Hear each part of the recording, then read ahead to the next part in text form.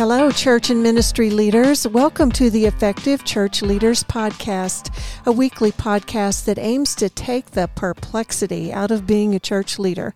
We are your hosts, Kerry and Becky Holton. Good morning, hon. Hi, honey. Well, I've got a question for you this morning in this podcast. Here it comes. We've been followers of Jesus a long time, haven't we? We have. Very long time. And we're grateful. Very thankful. So thankful. But we have. We've been followers of His for a long time. Now, in all those years, we've had many conversations with our religious friends and neighbors, haven't we? Yes, we have. Yeah. We've had a lot of those conversations. Okay, here comes the big question. Would you say that in those conversations we have said some things that we should not have said? Would you say that we have ever exhibited some very unchristian attitudes? And would you say that we have made mistakes when talking with our religious friends and neighbors?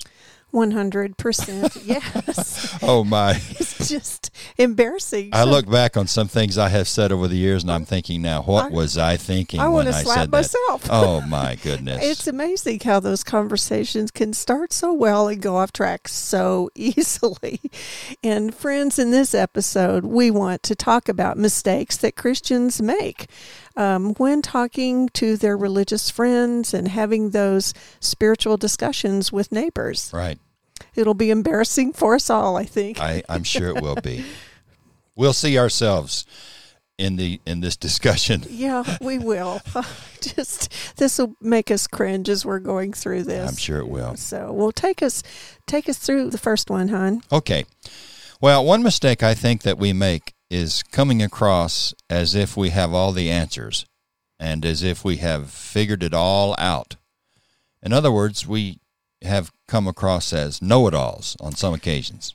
Oh, my goodness. I don't know why we do that sometimes. Maybe we're trying to build our own confidence or something, or maybe we do think we know it all, but absolutely no one likes a know-it-all. No. I'm thinking of now that Kelly Clarkson song, Mr. Know-It-All, which has little to do with what we're talking about today, and now I made you think that song, and you're going to hum it all day. I won't be able to get that tune out of my head all day long. I know. Well, you just have to belt it out from here and there. Mr. Know-It-All. Okay, moving on to the next one. Well, why don't you talk to us what you think about that? Well, let me elaborate on what I mean by that. Somehow, in so many words, when we are talking with our friends and neighbors about spiritual things, we need to let them know that we do not feel that we have arrived. We haven't. No, we haven't.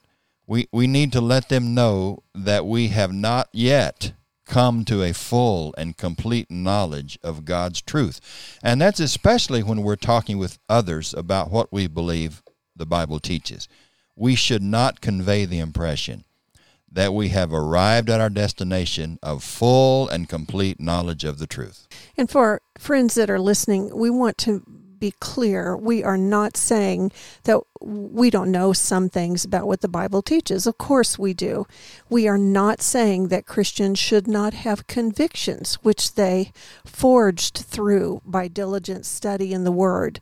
We are only saying that there are things we don't know, that in some areas of our understanding, it's pretty incomplete, and we should be quick to acknowledge this with our religious friends and our neighbors, because our attitude can come across really strong in that way with how we're saying things.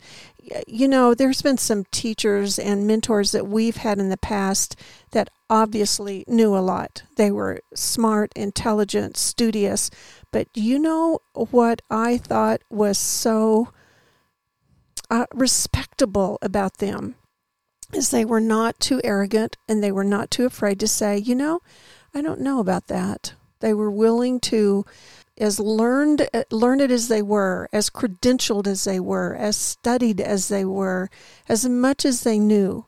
These were people that were willing to say, I'm not sure about that. Right. And what that did for me was to build trust in who they were and what they had to say in the following words that they might say. Right. We need to let people know that we're talking with that we don't see ourselves as know-it-alls. No. That we don't have that full understanding. Mm-mm. Okay. Well, why don't you introduce for us another mistake that we sometimes make? Okay. Another mistake I think we could make and have made is being closed-minded regarding the truth, even dogmatic about the meaning of the biblical text. You know, people can pick up on closed-mindedness and dogmatism, don't you think? I do.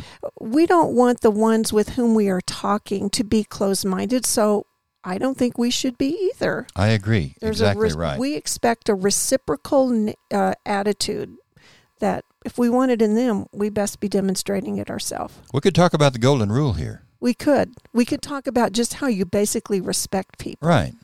We want to be treated a certain way, so we should treat others that particular way. And again, as you said earlier, we're not talking about not having convictions regarding what we believe the Bible teaches. I mean, we do have convictions that, as you said, have been forged in the fires of diligent study over many, many years. So it's okay to have convictions. We're not saying that we should throw out the window all of our previous beliefs and convictions. We're only saying that we need to always demonstrate an openness to God's truth.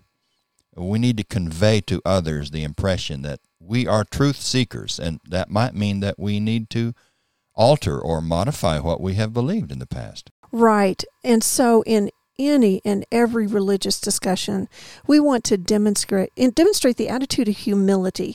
We should be quick to acknowledge our own fallibility in every religious discussion. I think we should be willing to accept any truth that the other person may show us. Absolutely. This is the posture that we're talking about. It's a posture that says, I may be wrong about what I think I know, and I can always learn, and I'm open to learning. Again, it's the attitude that says we are just truth seekers, and actually we're truth seekers together. We have not fully arrived at our destination. There is always more to learn, and guess what? We may be wrong about what we thought we knew, and I am happy to learn from you. You know, if we expect others to hear us, we must be absolutely willing to hear them. That is so true, honey. And when you think about it, who has a perfect understanding of God's will? No one. No one. No one. We ought to be willing to accept any truth which others can give us. Can we just say here that truth is the sole possession of no one? Good point. I mean, to presume to claim private ownership of the truth is just wrong, and it conveys such an arrogant attitude. Right. In mentioning the arrogant attitude, we might also say that we can say things in such a way that we come across as having a holier-than-thou attitude. Not only is it wrong for us to have this attitude, it's an immediate turn-off. Oh, that's for sure. Well, we're talking about pride here, aren't we? Yes. I mean, we're talking about arrogance. We should not convey to anyone that we are in a one-up position. Certainly not with our religious friends and neighbors who disagree with us. Again, we don't have all the answers, and we can learn from one another. And it seems to me that this is much more of a winsome approach. Right. Than taking the one-up position with others. Right. And you know, we also use the word dogmatism. Again, shouldn't we all accept the idea that we could be wrong?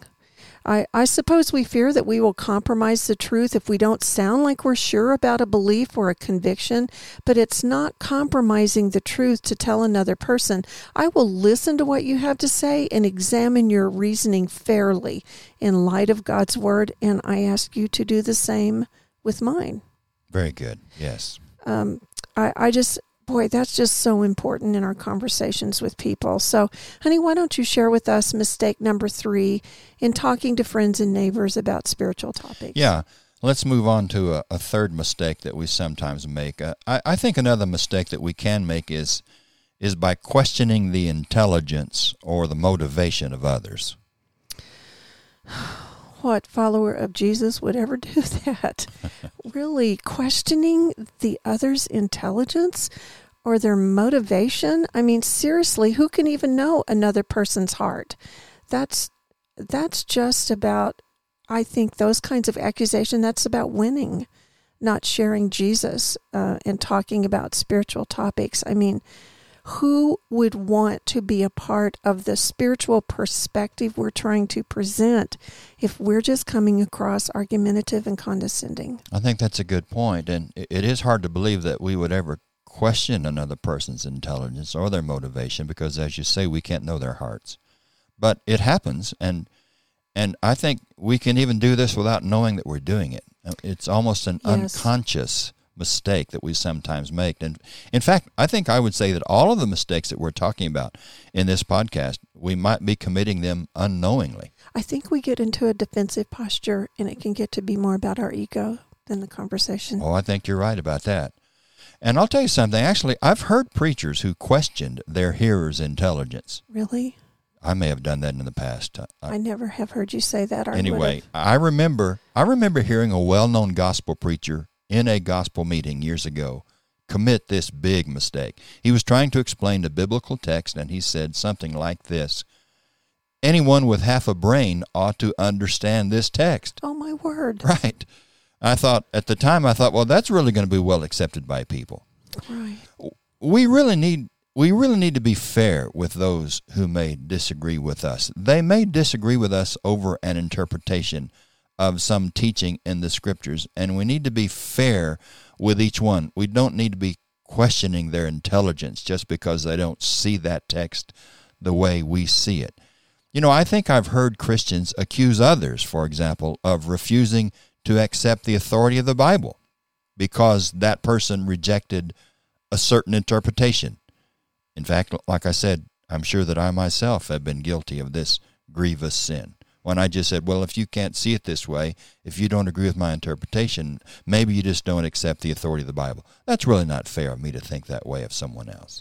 Right. It's just not fair of us to accuse another of refusing to accept the authority of the Bible or of not loving truth or not loving God just because that person rejects truth, which we think is evident. And they're not agreeing with our perspective. Most of us are sometimes hindered, I think, too, by mental blocks that could come into this conversation. Sure. It could be that the person with whom we're having a biblical discussion may be the victim of just a mental block that relates to something else entirely different. Sure. It may be true that a person may be unwilling to accept the Scriptures. I mean, we ought to admit that may be true. It may be that they're just refusing to admit what the Scriptures mean. That may be the problem. But it might be more likely that prior teaching has created a blind spot, which must be removed before truth is apparent to them. Sometimes we may feel that another is rejecting the Bible when he is only refusing our interpretation of the Scriptures. And it is easy to believe an explanation of a passage so strongly that any alternative interpretation is automatically rejected as renunciation of the authority of the Lord. You know, perhaps the person with whom we're speaking has just never heard or considered the position or the interpretation of what we're advocating. He'll need to think about, or she'll need to consider, what is this new thought to them, this new way of looking at something, not just accepting it because we said so. Right. You know, I really think, honey, that it would be better of us, much better, to acknowledge that another person still believes in the authority of the Word, even if we believe him or her honestly mistaken. Much better to believe that of the person than to accuse that person of rejecting Christ because she or he cannot accept our explanation. Absolutely. And think about this. When an honest and sincere person is informed that he or she doesn't believe the Word of God, or that they don't accept the authority of the Bible because they reject our conclusions, how does that person respond? What is likely to happen? A prejudice against us or our interpretation of the Scripture is going to develop. Sure. Then how will we ever reach that person with the gospel of Christ? It never ends well. It will not end well when we come across with that attitude. No, in fact, it'll destroy the relationship. Yeah. Well, friends, in this podcast, we've been talking about things that we may say to our religious friends and neighbors that we should absolutely not say. But behind these words are some attitudes that we want to avoid. And attitude is an important word for this conversation. Right. And those attitudes we want to avoid are arrogance and pride and judgmentalism and closed-mindedness and dogmatism and a condescending, uncharitable spirit. But I think there are also attitudes that we want to cultivate, and those attitudes are humility and kindness and fairness and just a magnanimous, big-hearted spirit. So we really need to watch our hearts as well as our words. And, you know, hon, I almost think that might be that's the number one place to start. No is doubt. not to plan the script in our head, but it's to put our hearts before God and make sure that our hearts are right and our attitudes are fairly representing Scripture. Mm-hmm. But anyway, we'll start closing this down. Do you have any Good. closing thoughts that you want to add, as if I didn't know? Well, I do. I always have closing thoughts. Yes, you do. Well, but they're good ones. I want to talk very briefly, by the way. These are just some brief closing thoughts. I want to talk about why we need to watch our attitudes and our words. And let's go to Titus chapter 2 and verse 10 for this. Okay. In that passage, Paul gives certain instructions so that in everything we may be an ornament to the doctrine of God our Savior. That's Titus 2, verses 9 and 10. Paul is wanting his readers in that passage to do everything in their power to make a positive impression on others for the Lord's sake.